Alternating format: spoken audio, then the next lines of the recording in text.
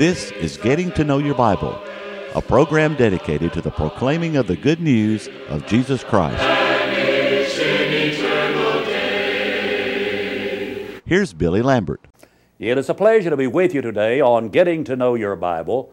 We do appreciate those of you that are watching today, and we're delighted, no doubt, to have many watching today for the very first time. Thank you for tuning in. Now, we want you to continue to watch today as we discuss this Bible subject. There will be some changes made. And there are going to be a lot of changes made in our lives. We want you to stay tuned as we talk about some of the very significant ones. Now, we continue to offer on Know Your Bible the free Bible correspondence course for the benefit of those of you who may be watching today for the very first time. We want to let you have the opportunity to learn more about the free Bible course, and then you can also learn how to receive it in your home. We want to pause now for just a moment. To help you in your study of the Bible, we want to send you this Bible correspondence course. This course is non-denominational. It's based on the Bible. It's conducted by mail, and it's free.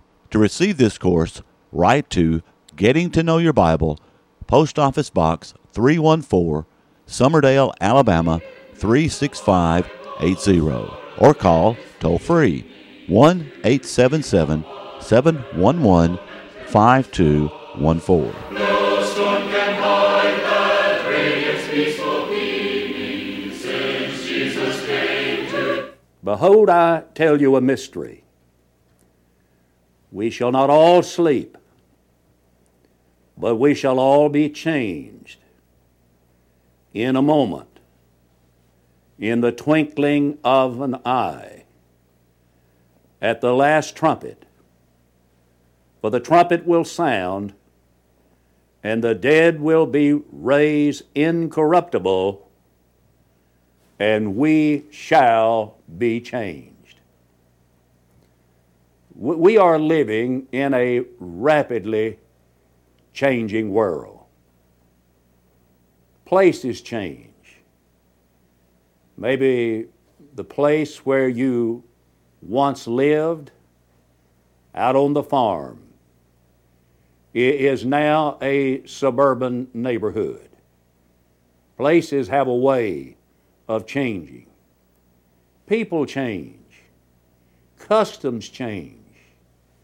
There have been so many changes in our methods of travel over the last number of years.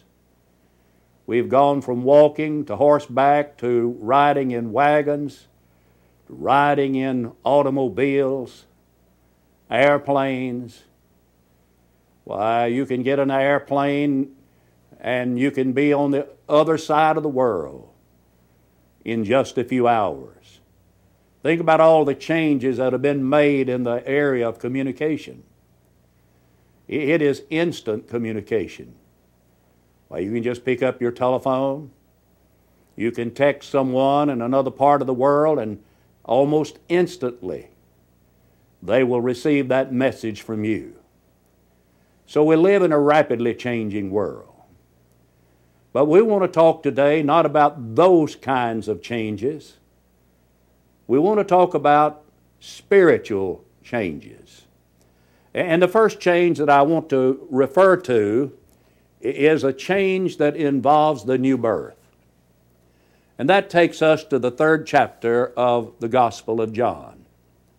But before we look at that passage of Scripture in John chapter 3, I want to read to you from 2 Corinthians chapter 5 and verse 17.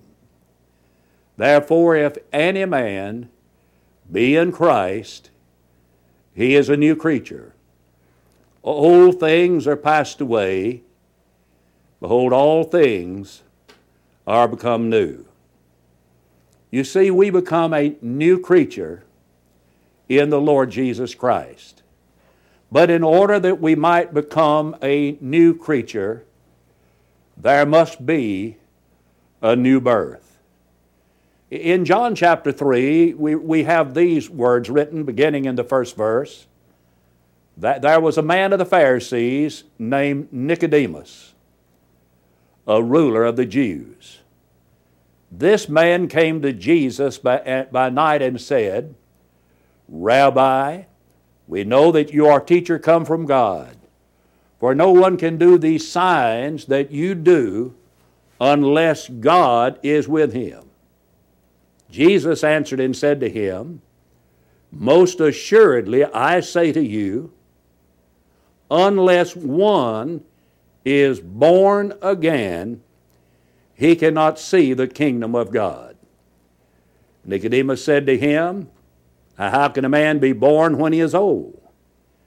Can he enter a second time into his mother's womb and be born? Jesus answered, Most assuredly I say to you, unless one is born of water and the Spirit, he cannot enter the kingdom of God. That which is born of flesh is flesh. That which is born of the Spirit is spirit. Do not marvel that I say to you, you must be born again. In this reading, we find first of all the man, and that was Nicodemus. Nicodemus was a ruler of the Jews, and Nicodemus came to Jesus by night.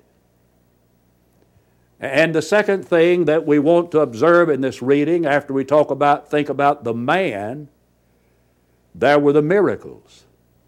In verse 2, Nicodemus said, Why, we know that you are a teacher come from God. For no man can do these signs, that is, these miracles that you're doing, unless God is with him. But then there was the message Jesus delivered to him. Jesus said, unless one is born again, he cannot see the kingdom of heaven. But there was the misunderstanding. Nicodemus asked, How can a man be born when he is old? Can he enter the second time in his mother's womb and be born? You see, he absolutely misunderstood what Jesus was trying to say. Jesus was not talking about a fleshly birth, but rather Jesus was talking about a spiritual birth. And then Jesus explained the method. In verse 5, unless a man is born of water and of the Spirit, he cannot enter the kingdom of God. So a man must be born of water and of the Spirit. He must be born again. Then I want you to look at the mandate in verse number 7. Jesus said, you must be born again. Jesus did not say, this is a suggestion that I'm going to make to you, Nicodemus, that you be born again. He did not say, Nicodemus, this is a good idea that I want you to think about. Jesus did not say, now Nicodemus, this is my opinion of what you should do. But rather, Jesus said, you must be born again. And in order for one to be born again, in verse 5, Jesus said you must be born of water and of the Spirit. In 1 Peter chapter 1 in verse 23, Peter used similar language, being born again, not of corruptible seed, but incorruptible, by the word of God that liveth and abideth forever. It is through the word of God, that Spirit-inspired word, that men learn what they must do in order to be saved. And we are to be baptized into Christ, that we might be born again. To enter the family of God, you must be born into that family. In Galatians, the 3rd chapter, verses 26 and 27, there is a divine commentary on John chapter 3, verse 5. Now, verse 26 reads like this: For you are all the children of God by faith in Christ Jesus. In other words, you are in the family of God by having faith in Christ Jesus. But how does one get into Christ? Verse 27, For as many of you as have been baptized into Christ did put on Christ. So the new birth is not something that's mysterious. The new birth is not something that is a miracle that happens in our lives. It is the process of our obeying God, or if you please, obeying the gospel. Paul in Romans 1:16 said, I'm not ashamed of the gospel of Christ, for it is the power of God unto salvation. The word gospel simply means good news. And when we obey the good news about the Lord Jesus Christ, then we are in the family of God. We have been born again by believing in Christ, repenting of our sins, being baptized into Jesus as a confessing believer in Him. And then we are in the family of God. Now, once that happens, there are changes that are to take place. As we read in 2 Corinthians chapter 5, that we become new creatures in Jesus Christ. The old is gone, and we put on the new. In the 3rd chapter of Colossians, Paul talks about that change that takes place. Listen to verse number 5. Therefore put to death your members which are upon the earth, fornication, uncleanness, passion, evil desire, and covetousness, which is idolatry. Because of these things the wrath of God is coming upon the sons of disobedience, in which you yourselves once walked when you lived in them. But now yourselves are to put off all these: anger, wrath, malice, blasphemy, filthy communication out of your mouth. Do not lie to one another, since you have put off the old man with his deeds, and have put on the new man, who is renewed in knowledge, according to the image of Him who created him, where there is neither Greek nor Jew, circumcised nor uncircumcised, barbarian, Scythian, slave nor free, but Christ is all in all. Therefore, as the elect of God, holy and beloved, put on tender mercies, kindness, humility, meekness, long-suffering, bearing with one another and forgiving one another. If any has a complaint against another, even as Christ forgave you, so also do ye. And above all these things put on love, which is the bond of perfection. In Colossians chapter 3, he talks about that change that takes place when we have been born again. And we put off the old man with his deeds. We put off such things as fornication, uncleanness, passion, evil desire, covetousness, anger, wrath, malice, blasphemy, filthy communication, filthy language. We put away lying. And then as we take off those old things and lay them aside, we put on the new man.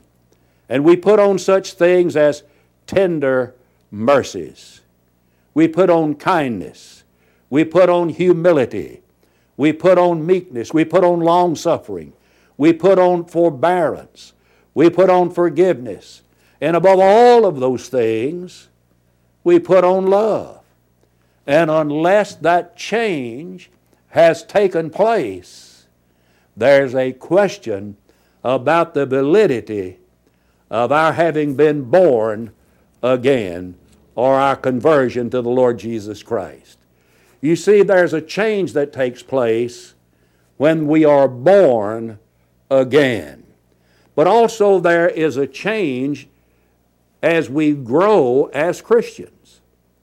2 Peter chapter 3 and verse 18 says that we should grow in the knowledge of our Lord and Savior, Jesus Christ. It is such a joy to see those that we have had the opportunity to teach the gospel, to grow and to develop as Christians. That there isn't anything that can compare with that kind of a joy. And we are to grow in the grace, and we are to grow in the knowledge of our Lord and Savior Jesus Christ. And it's quite a disappointment when you see people that you have taught the gospel and see that they do not make that kind of progress or that kind of growth. Well, what are some of the things that will help us to have that change? That is, a change of growth in grace.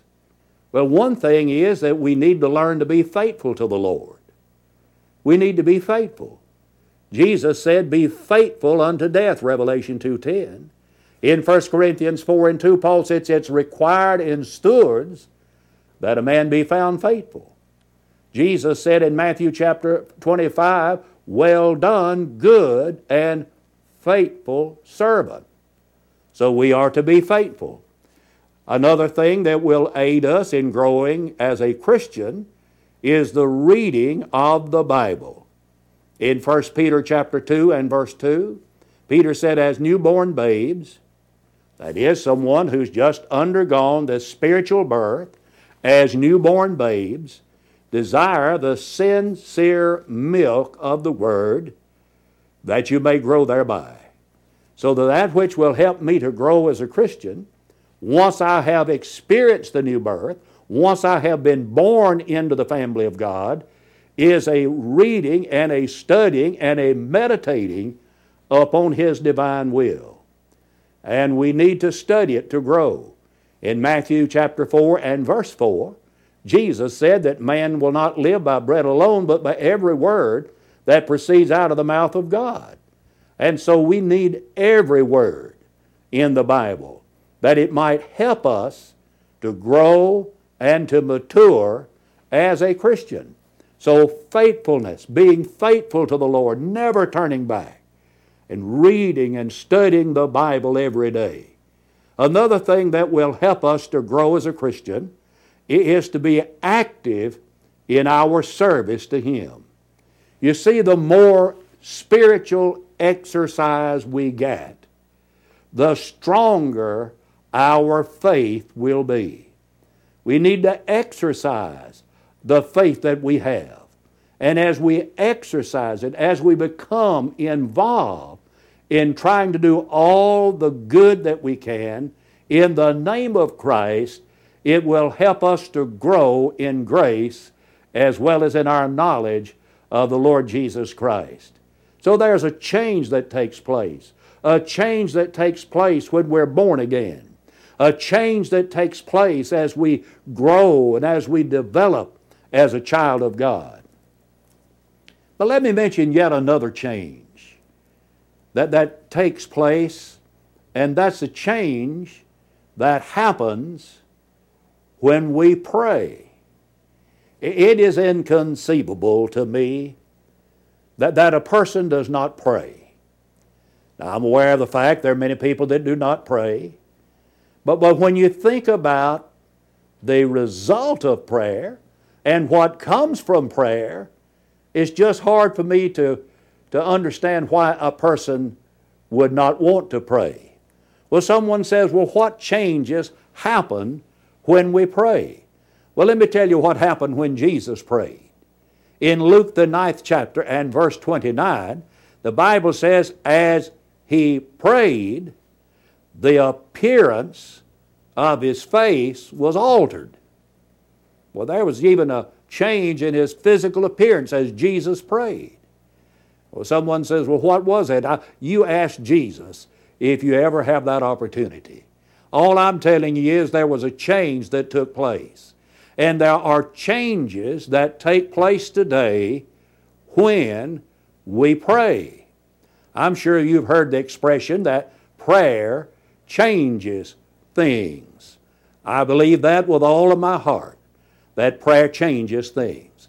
That's the reason that Paul wrote Philippians chapter 4 and verse 6. Be careful for nothing but everything by prayer and supplication with thanksgiving. Let your requests be made known unto God. Because Paul knew prayer changes things. Well, you say, well, what change can we expect?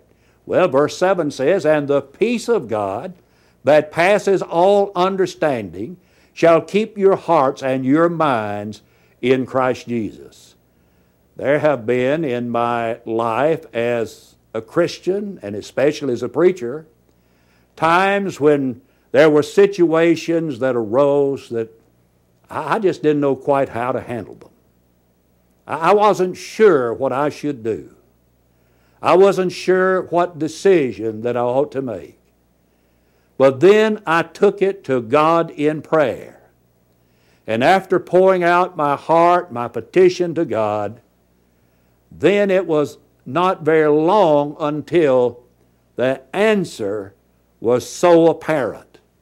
And then, rather than my fretting about it, I had a peace of mind about that which had been troubling me. I am convinced that there are blessings. I am convinced beyond doubt that there are blessings that God will confer upon us in no way unless we ask for them. In Matthew 7 and verse 7, Jesus said, ask. Well, what happens when you ask? Jesus said you'll receive. James 4 and 2 says you have not because you've not asked. We need to be giving ourselves to prayer because prayer does change things. But friends, it not only changes things, prayer changes people. In Acts chapter 4 and verse 31, the Bible says, and when they had prayed, the place was shaken. Well, here were people that came together for that purpose of praying, and the place where they were praying was shaken. The whole world needs shaking today. And we need people today to get on their knees and be praying for our world, praying for world peace. We need to be praying that something will be done to help people that are hungry throughout the world. We need to be praying today that something will be done to correct so many of the social ills that we have in America. And we need to be asking God for help. And guess what? When you pray, things begin to happen. When you start asking God, He opens up the windows of heaven. And He's going to bless us beyond measure. Yeah, there's a passage I want to make mention of in the book of Psalms, chapter 109 and verse 4. And there the psalmist said, I gave myself to prayer. We need to be a people who have given ourselves to prayer. Sometimes we worry about so many things. We talk about difficulties in life. And I find it so odd, I find it so strange that we do not talk to the one about that difficulty who can make a difference. And that's our Father. We need to be people of prayer. I've been attending the Church of Christ all of my life. Since I was born, I suppose. And the churches of Christ have always been known as a people who believed the Bible, studied the Bible, and many of our preachers knew the Bible so well by heart that you'd say they were walking Bibles. And I wish that that could be said of all of us today. Maybe it still is. But I wish that we could be known as a people of prayer. Now, I'm not saying we don't pray in the Church of Christ. We do. But I wish we were such a praying people that when people hear the name, they would say those are some of the most praying people that I know. We need to be given to prayer. Why? Because of what happens when you pray. It changes things and it changes people. You will never be the same if you begin to give yourself to the habit of prayer. But then let me talk about a change that's going to take place when Jesus comes back. Let me go back to the text that I read in the very beginning. Behold, I tell you a mystery. We shall not all sleep, but we shall all be changed. Well, how long is it going to take for that change to take place? In a moment. In the twinkling of an eye. At the last trumpet. For the trumpet shall sound, and the dead will be raised incorruptible, and we shall be changed. Yes, there's going to be a change when Jesus comes back. I don't know when He's coming. It is very futile for us to speculate about that coming. But I know that when He comes, there's going to be a change that takes place. Yes, there'll be some changes made. Changes in the new birth, changes as we grow as Christians, changes in prayer. And we'll be changed in a moment, in the twinkling of an eye, when our Lord comes again someday. May I urge you to become a Christian. Believe on Jesus and repent of your sins. Confess your faith in Him. Be baptized into Him today. Experience that birth we talked about earlier. And I want to thank you for watching today. May I encourage you to visit the Church of Christ in your community. And if you are thinking about being baptized for the remission of your sins, they will assist you. I want to thank you for watching. And until we meet again, may the Lord bless you and keep you, is my prayer. Give me the Bible, holy message shining. Thy light shall guide me in the narrow way. Precept and promise, law and love combining, till night shall vanish in eternal day. Getting to Know Your Bible has been presented by Churches of Christ. If you have a question about the church, or if you would like the location of a Church of Christ near you, or to receive the free Bible course, write to Getting to Know Your Bible, Post Office Box 314, Summerdale, Alabama 36580, or call 1-877-711-5214. Join us next time for Getting to Know Your Bible.